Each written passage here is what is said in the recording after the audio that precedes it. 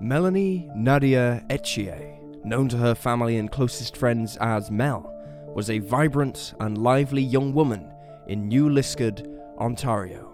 Her deeply woven empathy for others and a passion for dance and artistic expression were cut short by an unexplainable, unsolved disappearance in September of 1996, leaving all who knew her grasping for answers in a sea of evidence that drowned us all in doubt. As a hope to provide more substantial reasoning built upon observable evidence and situational analysis, this is an examination of Melanie Etchier's disappearance near the Armstrong Street Bridge and the endless enigmas of small-town Canada. This is Cold Case Detective.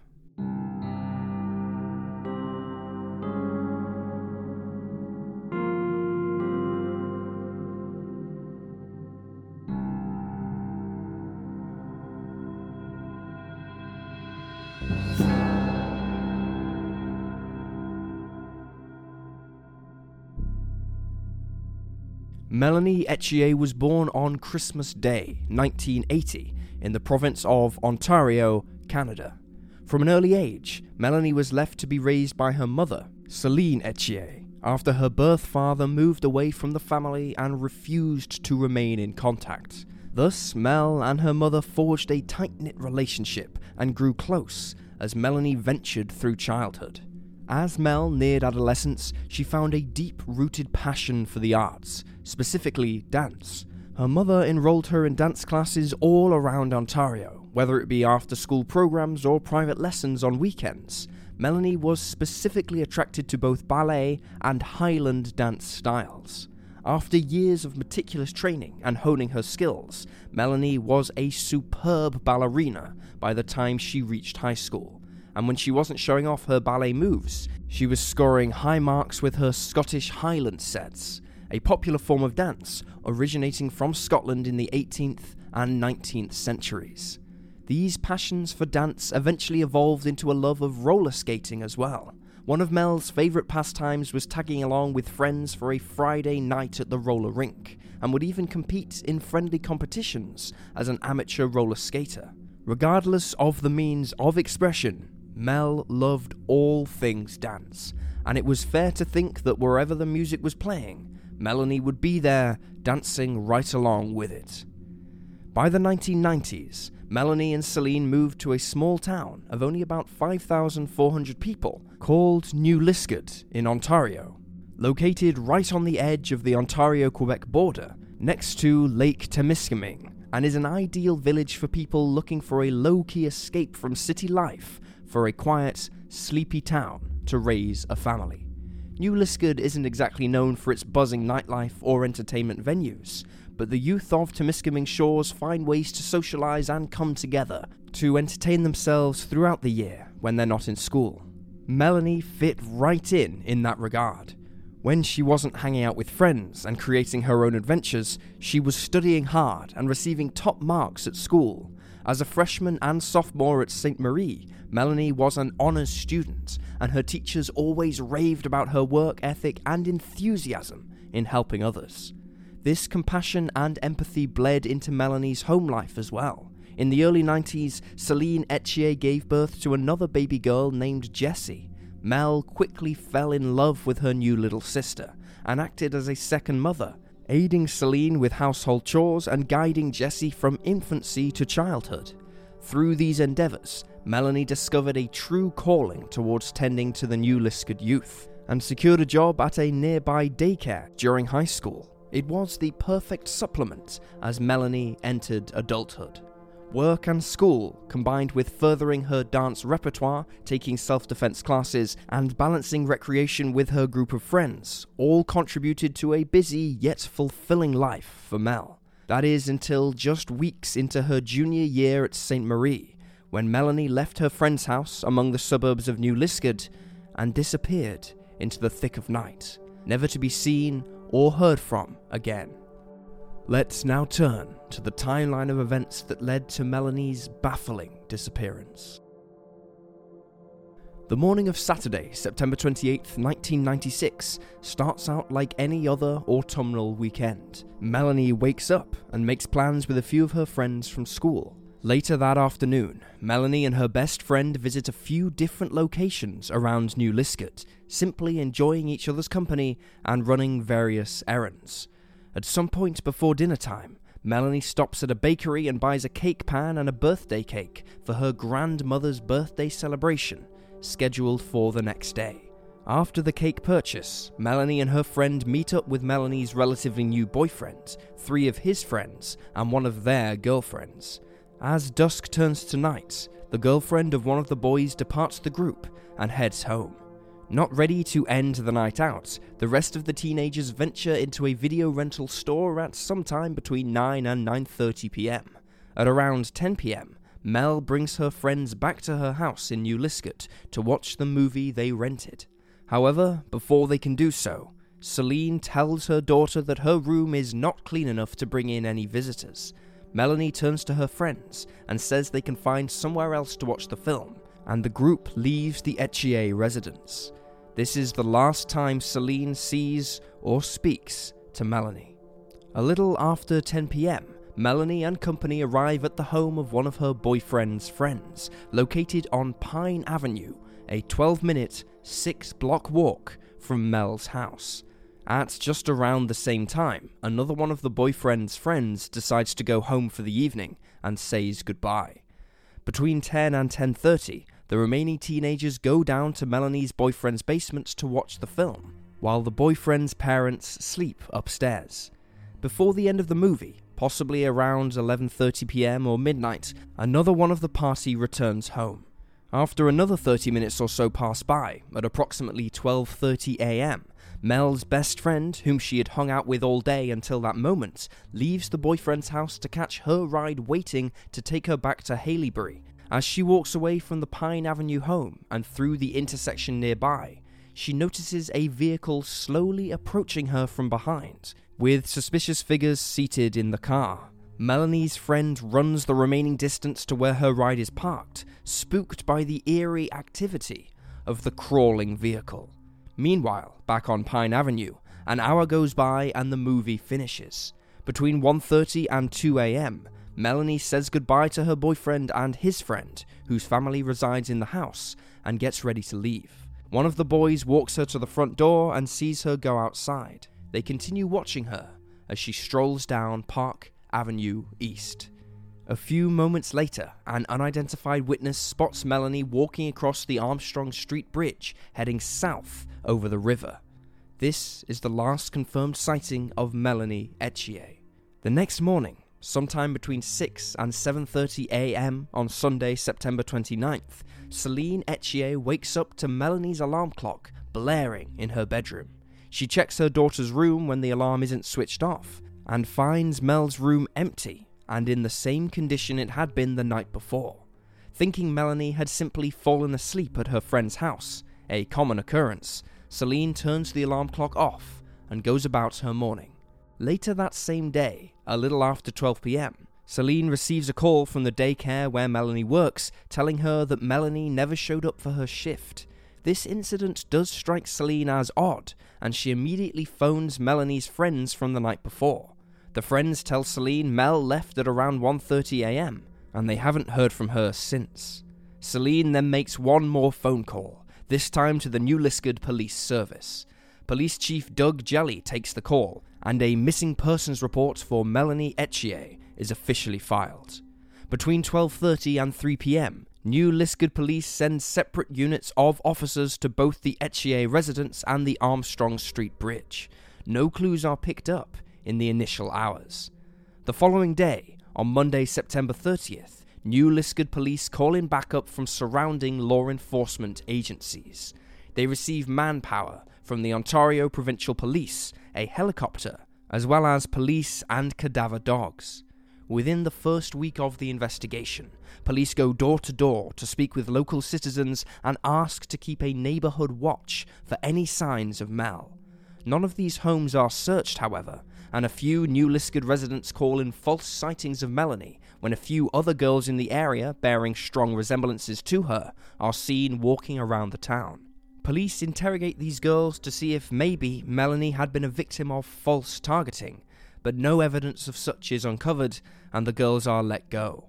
On Tuesday, October 8th, police are finally able to execute an underwater search and rescue mission in the local Wabi River. This canvassing lasts for 3 days between the Armstrong Street Bridge and Lake Temiskaming, but nothing of any note is pulled from the river's depths. Later, in October, as the rescue mission bears no fruit, police are left without any evidence of exactly where Mel vanished the night of September 28th. It cannot be determined if she actually went missing on the Armstrong Street Bridge, but it's fairly agreed upon that whatever happened was most likely the result of foul play. 1996 draws to a close, and as the word spreads around the Greater Ontario area and Canada as a whole, Mel's fate becomes that much murkier. Over the next few years, detectives spend countless hours interviewing hundreds of potential suspects. They find many new areas to search around New Liskeard, but nothing of note is unearthed. In 2004, New Liskeard is amalgamated into the city of Temiskaming Shores, and the OPP gains full reign of the Melanie Ethier investigation. In 2010, detectives assigned to Mel's case announced that, up to that point, they had received 700 tips from 500 different supposed witnesses, which led to more than 300 persons of interest. However, none of these tips are made public, and most of the details of the case are kept under wraps outside of the anonymous testimony given regarding Melanie crossing the Armstrong Street Bridge at around 2 a.m. In 2017, both Celine Ethier and authorities come forward and tell reporters they believe Melanie is no longer alive and has been deceased for some time. They do not reveal any new evidence, but still reaffirm their theory that Melanie met with foul play. In 2020, law enforcement declassifies a few documents in the case file. The biggest clue revealed is the testimony from Melanie's best friend regarding a suspicious vehicle parked near Pine Avenue at around 12:30 a.m. on September 29th. As of the present day, detectives are seemingly no closer to solving Melanie Ethier's inexplicable disappearance, despite a few solid theories purported in the quarter century since. She has still yet to be seen or heard from since crossing the Wabi River. In a case void of any known hard evidence or physical clues, the best insight we have into the fate of Melanie Ethier is the eyewitness testimony released in 2010, detailing the final sighting of Mel as she crossed the Armstrong Street Bridge at around 2 a.m. on September 29th. Who gave police this tidbit of information is still classified. However, it has been clarified this witness is not one of the original friends who watched a movie with Mel at the Pine Avenue residence a few hours prior. So who could this eyewitness be? At first glance, the idea of a sighting near a bridge at this time of night may seem suspicious. If it was unusual for a person of Melanie's age to be out and about, particularly at this time of night, why was this stranger doing so? While it may not be normal for a 15-year-old girl to wander the streets of New Liskeard at 2 in the morning, that section of Armstrong Street near the Wabi River was still an active traffic spot, even at that late hour. There are plenty of cars that drive across the bridge each and every night, and with it being a Saturday night, those spending a weekend in the town would be much more likely to be out and about. The witness could have been one of these people, or could have been coming home from the second shift at a workplace in Temiskaming Shores.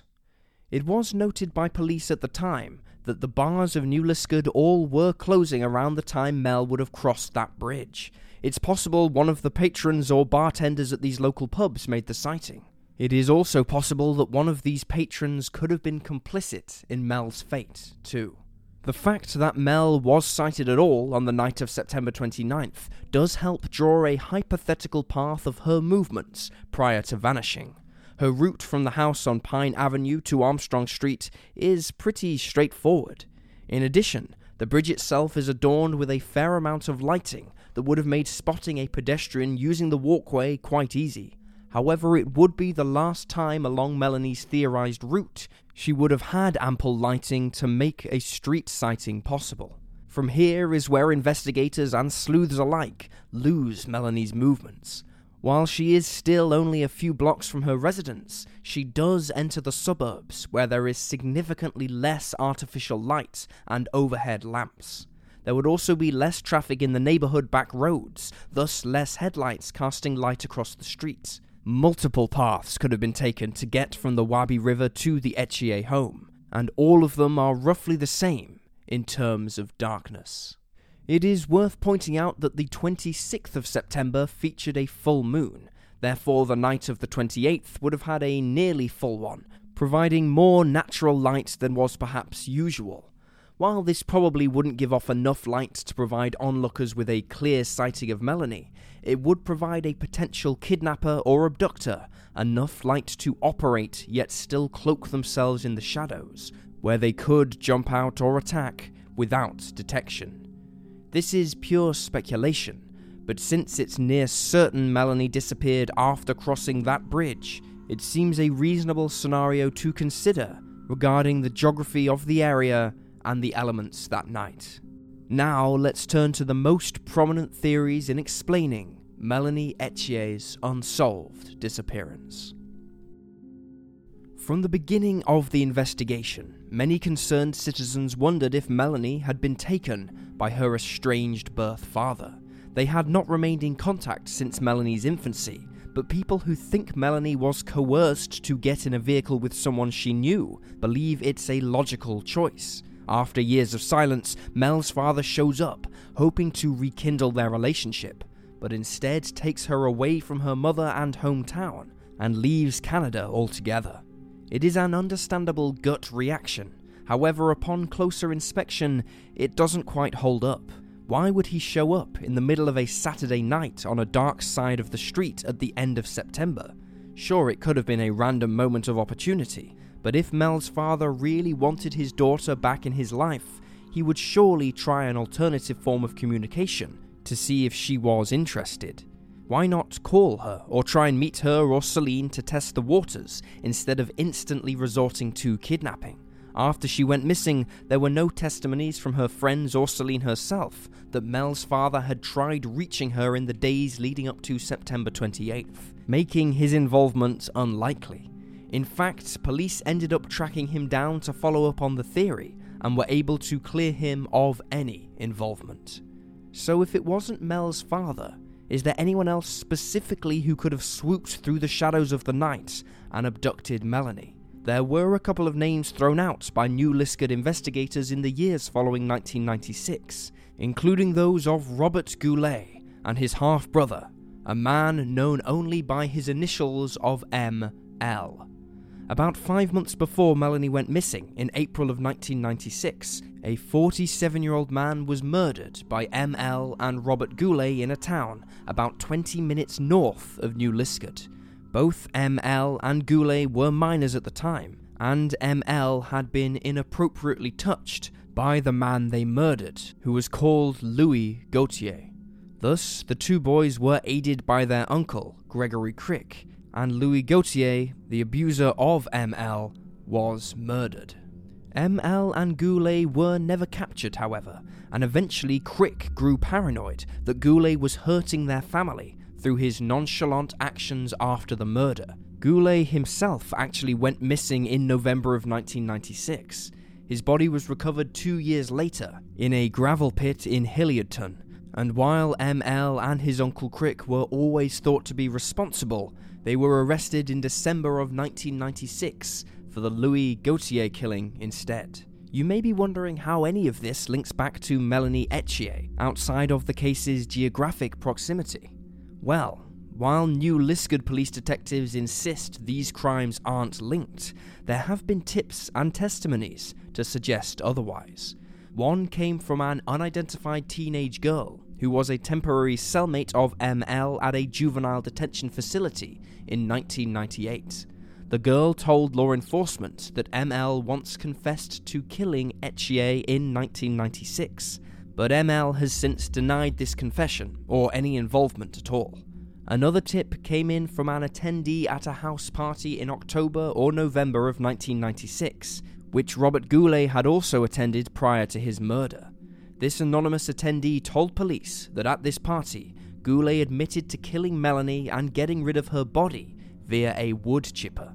Investigators weren't convinced, considering the movie Fargo had been released earlier in the spring of 1996, and its infamous scene was probably fodder for plenty of false confessions like Goulet's.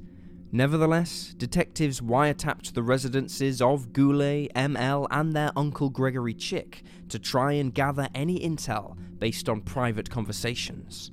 These wiretaps never revealed any information regarding Melanie Etchier or her disappearance, and their potential involvement in the case was dismissed by police. Theories revolving around Goulet and ML do not end there, however, as more and more people wondered if Melanie was actually the victim of mistaken identity, and the perpetrators were looking for someone else who resembled her. It was a known fact in 1996 that Melanie was one of only 3 young black women living in New Liskeard at the time. One of the other 3 girls, who has only been referred to as Sarah by official documents, bore a very close resemblance to Mel, according to both news reports and New Liskeard residents. This second girl named Sarah had been the target of racial abuse and violent threats by 2 boys around Temiskaming shores, and those 2 boys were none other than Goulet and ML. The theory then purports that Goulet and ML sought out to kill Sarah for real, but mistook Melanie as Sarah due to their similar height, build, and race. Many wonder why Goulet and ML would target Sarah in the first place. Other than racial discrimination, one motivating factor could have been Goulet and ML's drug business. They were known for peddling drugs to the youths of Temiskaming shores, and Sarah bought from them on several occasions. Then on September 27th, 1996, less than 48 hours before Mel's disappearance, Sarah told one of her other friends that she owed some money to local drug dealers, and was afraid that if she didn't pay off her debts, they'd kill her. Sarah even went so far as to tell this friend that it wouldn't be a surprise if she went missing that following weekend. Another interesting element to add into the mix is that Sarah had been known prior to the 27th for her teamwork with local police agencies, acting as an informant on a separate group of 3 boys who were dealing drugs around town. The suspicions didn't end there either. Sarah also just happened to live on Pine Avenue, the same road where Mel spent her last night with her boyfriend at his friend's house. Now, Sarah wasn't a part of the crew that night, but some wonder if the car that had been parked near the house on the night of the 28th, the same suspicious vehicle that spooked Mel's best friend, was driven by the supposed drug dealers that were looking for Sarah. Unfortunately, the story muddies up from that point forward. Sarah learned of Mel's disappearance on the 30th of September, and strangely started telling people around the greater New Liskeard area that her name was Melanie. She would dress up in clothes similar to the ones Mel was wearing the night she disappeared, and went as far as to tell people at the Haileybury bowling alley that she was the real Melanie Etchier. The police never acted on these odd behavioural changes, and Sarah eventually moved out of New Liskeard in 1998. From Northboy, she later transferred to Vancouver, British Columbia, and has severed all contact with her friends and family back home in Ontario. The situation with Goulet, ML, and Sarah leaves many questions waiting to be answered. Were Goulet and ML really harassing Sarah in the days leading up to Mel's disappearance? Did people really get confused between Sarah and Melanie on a regular basis? Or did a few folks come up with that idea simply because they were 2 of only 3 black girls in their community? Was that car that scared Mel's best friend driven by Goulet and ML? Did they then track down Melanie after she crossed the Armstrong Street Bridge, believing she was Sarah, and kidnapped her anyway when they realized their mistake? Can we even believe Sarah's story at all, considering her false impersonations of Melanie after she went missing? If we do, is it possible Sarah was somehow involved herself, Melanie and Sarah were familiar with each other, but were not good friends. Again, detectives in both the NLPD and OPP say no to all of the above, and insist that none of these coincidences quantify as evidence. The Sarah situation wasn't the only theory to involve a mistaken identity, either. There was another girl in the Temiskaming Shores also named Melanie Etchier, her middle name being Louise rather than Nadia. Melanie Louise was only a year older than Melanie Nadia, and both attended the same secondary school at the same time. Police initially thought Melanie Louise could have been the intended victim, because she was close friends with the girl who was dating ML, and at the time, ML was under investigation. Melanie Louise's mother was also a cousin of Louis Gauthier, the man killed by ML and Robert Goulet. So, just as Melanie Nadia could have been mistaken for Sarah because of their appearance, Melanie Nadia could have been mistaken as Melanie Louise because of their name. Upon closer inspection, though, it doesn't really make much sense. How could someone mistake Melanie for another girl who was a completely different height, weight, build, and ethnicity?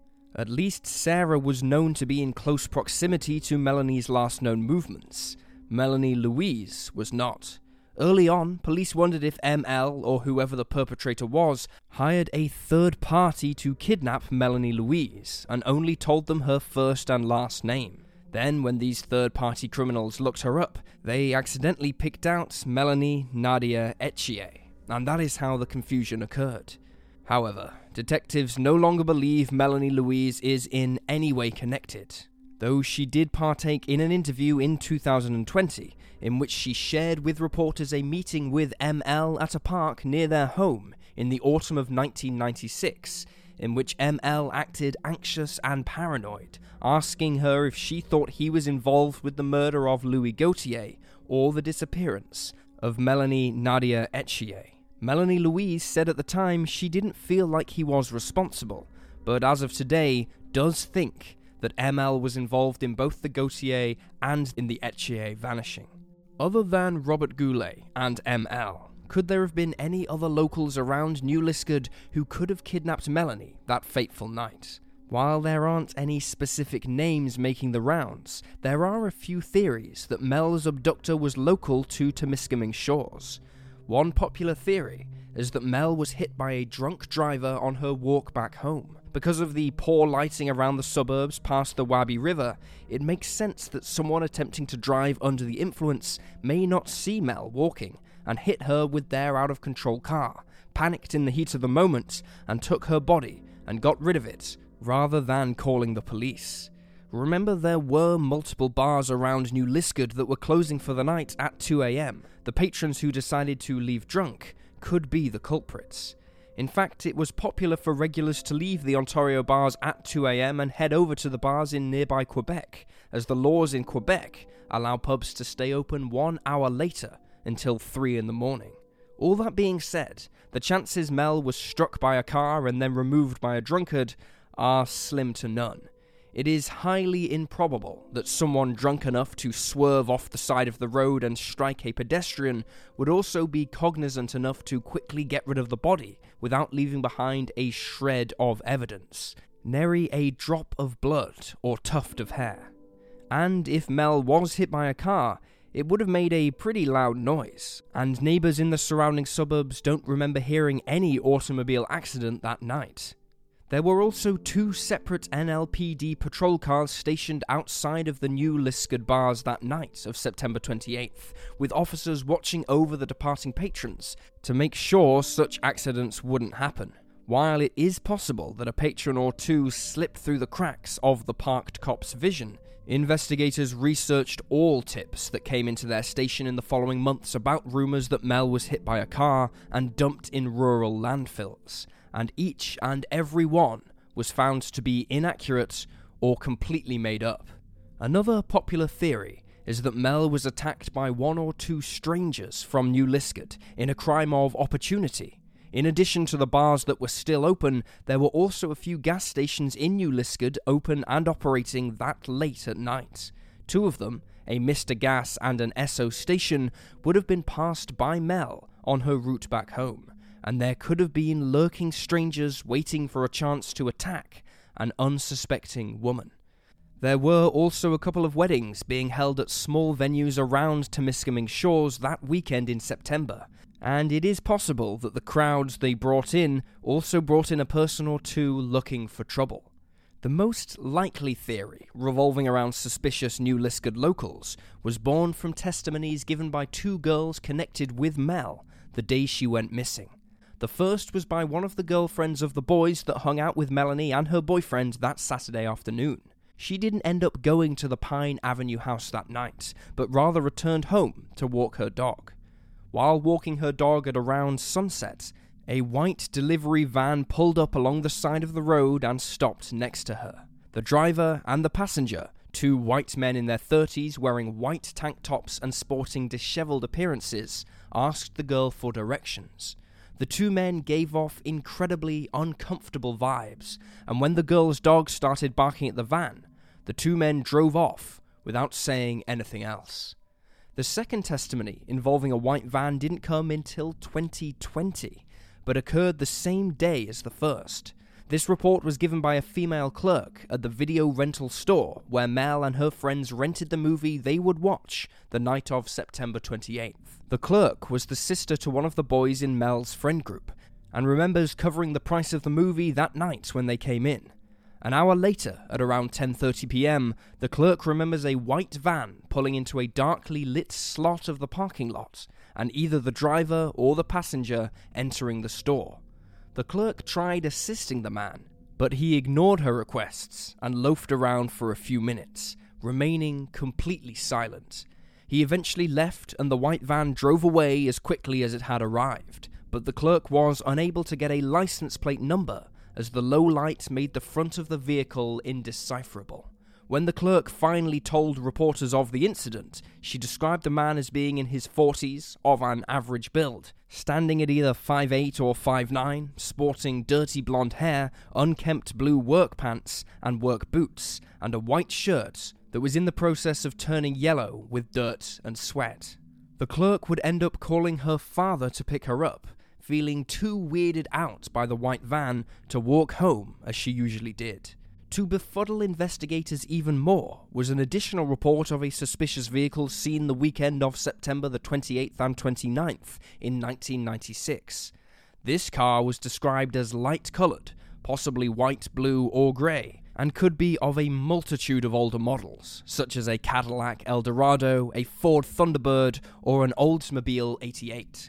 It was seen by multiple witnesses driving around New Liskeard with its headlights switched off, and crawling along side streets, seemingly watching for something. Most notably, it was also sighted on the Armstrong Street Bridge at around 2 a.m, just before or after Melanie crossed the Wabi River.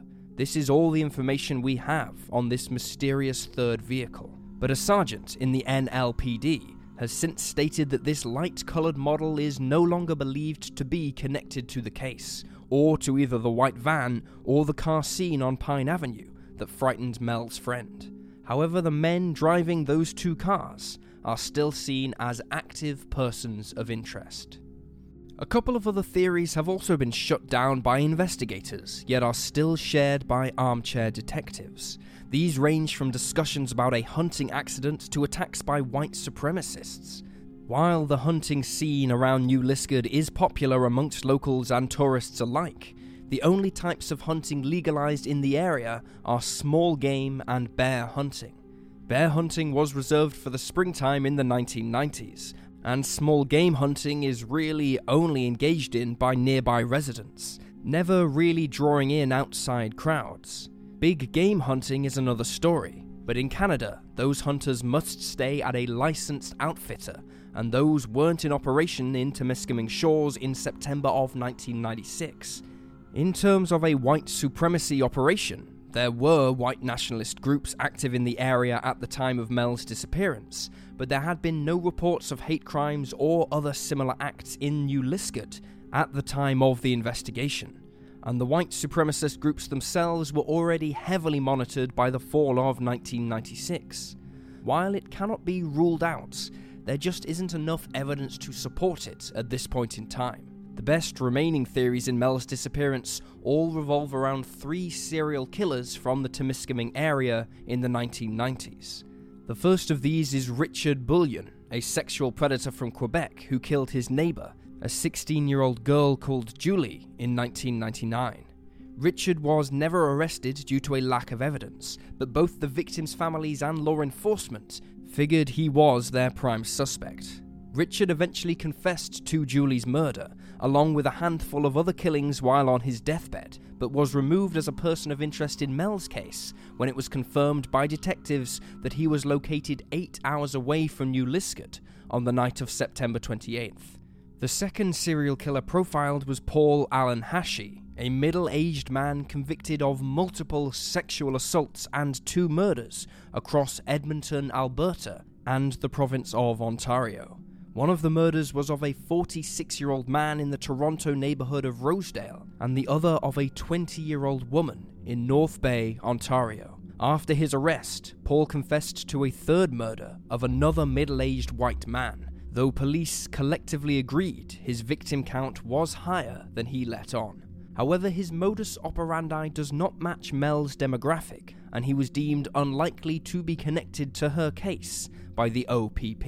The third and final serial killer was a man by the name of Michael Wayne McGray, a 30-year-old active criminal in the mid-1990s. By 1998, McGray had killed 6 girls, spanning between the ages of 7 and 18, and claimed to have even more victims, upward of 18 in total. He was arrested in November of that year, and investigators examined his purported killings from countless locations across Canada.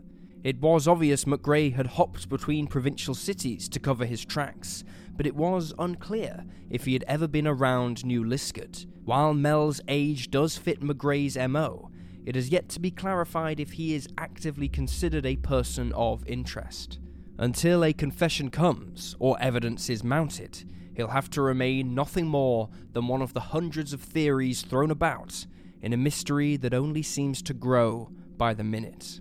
Before we divulge our hypothesis, we want to make it known that our conclusions presented in Cold Case Detective are purely logical speculation based on evidence, circumstance, and factual subtext. We are only privy to the same information presented in each episode, and we do not attempt to promise certainty or an expert guarantee on the findings we reach in closing. We simply observe, research, and report. In the case of Melanie Ethier, we agree with current OPP and NLPD investigators that Mel was most likely a victim of foul play on her walk home from the Pine Avenue gathering she attended that Saturday night of September 28, 1996. More specifically, we believe that Melanie was coaxed into the vehicle of someone she either knew or was at least familiar with. The biggest clue that Mel wasn't simply kidnapped from her feet and forced into the car is the lack of noise heard by neighbours in those early morning hours. Nobody heard the thud of a body hitting a car or the screams of a person as they were dragged away against their will. It was a silent endeavour, which strongly hints that Mel was familiar with her captor. In addition, Melanie was known to be an incredibly agile and athletic person at the time of her disappearance. She was a ballerina after all, and would have put up a fight against an opportunist. And if she saw someone coming before they struck, she would have attempted to run or hide in the shadows of the night. She may even have attempted to stand her ground, and was physically capable of handling herself. Whoever hurt her that night could have been operating with a crony or crew of criminals, especially if you give any merit to the sightings of the men in the white van or the men in the suspicious Pine Avenue vehicle at midnight. But remember, there was no sound, so unless Mel was taken by a professional group of child kidnappers, it simply doesn't make much sense. There's also the matter of the time of night and location of Melanie's disappearance that actually dissuades the theories of a random attack. While it may seem to make sense that a predator would conceal themselves in the dark of night and jump out at an odd hour to prey upon unsuspecting women, the fact is that Melanie's New Liskeard suburb was not exactly known for its prowlers. Melanie also wasn't usually a nighttime walker, She had no routine of walking home alone on Saturday evenings, and there wasn't a pattern for a potential stalker or opportunist to follow. So, if Melanie was kidnapped by someone she knew or was familiar with, the question is who? The boys that Mel hung out with the night she went missing have been the focal point of an investigation for years. Detectives claim all the people who hung out with Melanie on the 28th passed lie detector tests, but we all know that doesn't mean much and cannot 100% exclude them from guilt. Of course, these boys have been thoroughly interrogated outside of just a polygraph, and Mel's boyfriend of the time has come out and said how much he regrets not walking her home. But there is still the chance one of his friends could be to blame. If one of the boys who hung out with Mel did not take her themselves, they could have informed someone else of her plans to walk home that night, and have someone else from school grab her. Still, while the boys of New Liskeard make realistic suspects, the fact of the matter is the who part of the equation is nearly impossible to discern. While most signs point to a level of familiarity between Melanie and her captor, it cannot be determined for sure who took her until a body is found or someone comes forward. Until then, we want to echo the sentiments of those who still fight for Melanie's life, of those who are still out there looking for her in every corner of the world, Temiskaming shores and beyond. We know somebody out there knows something about Mel's fate, and even if it may not seem like a huge clue, it could be the thing investigators need to bring her home and deliver closure for her mother and sister. And even though those closest to the case believe Mel is no longer alive, as with all missing persons cases, there is still a sliver of hope she could be alive and well wherever she may be, and until proven otherwise, hope will bleed true. It's what Melanie would have wanted, as she was such a beacon of hope for others in the brief time she spent with friends and families. She encompassed that love for others in everything she did, whether it was at dance lessons or the roller rink or the daycare, or just out in the New Liskeard community. She was unbelievably clever, her intelligence bound to carry her far into the future, success a certainty. It is up to us to make sure that success returns to Melanie Etchier's legacy, to bring justice to a young girl who deserves it tenfold. If you or anyone you know has any information related to Melanie Etchier's disappearance, please contact the OPP Temiskaming Detachment at 1-888-310-1122 or Crime Stoppers at 1-800-222-8477. This is Cold Case Detective. Thank you for listening to this episode of the Cold Case Detective podcast. Should you wish to delve deeper into the mystery, you can follow the case file link included in the show notes, which contains important photographs, documents, maps, and further reading relevant to the case. If you would like to support the show, you can do so by leaving a 5-star rating wherever you listen. It really helps us expand our reach and bring awareness to the cases we cover. If you would like us to investigate a specific case, perhaps even one close to home or that of a loved one, please fill out the submission form in the show notes. Thank you for listening, and I'll see you in a fortnight with a new episode.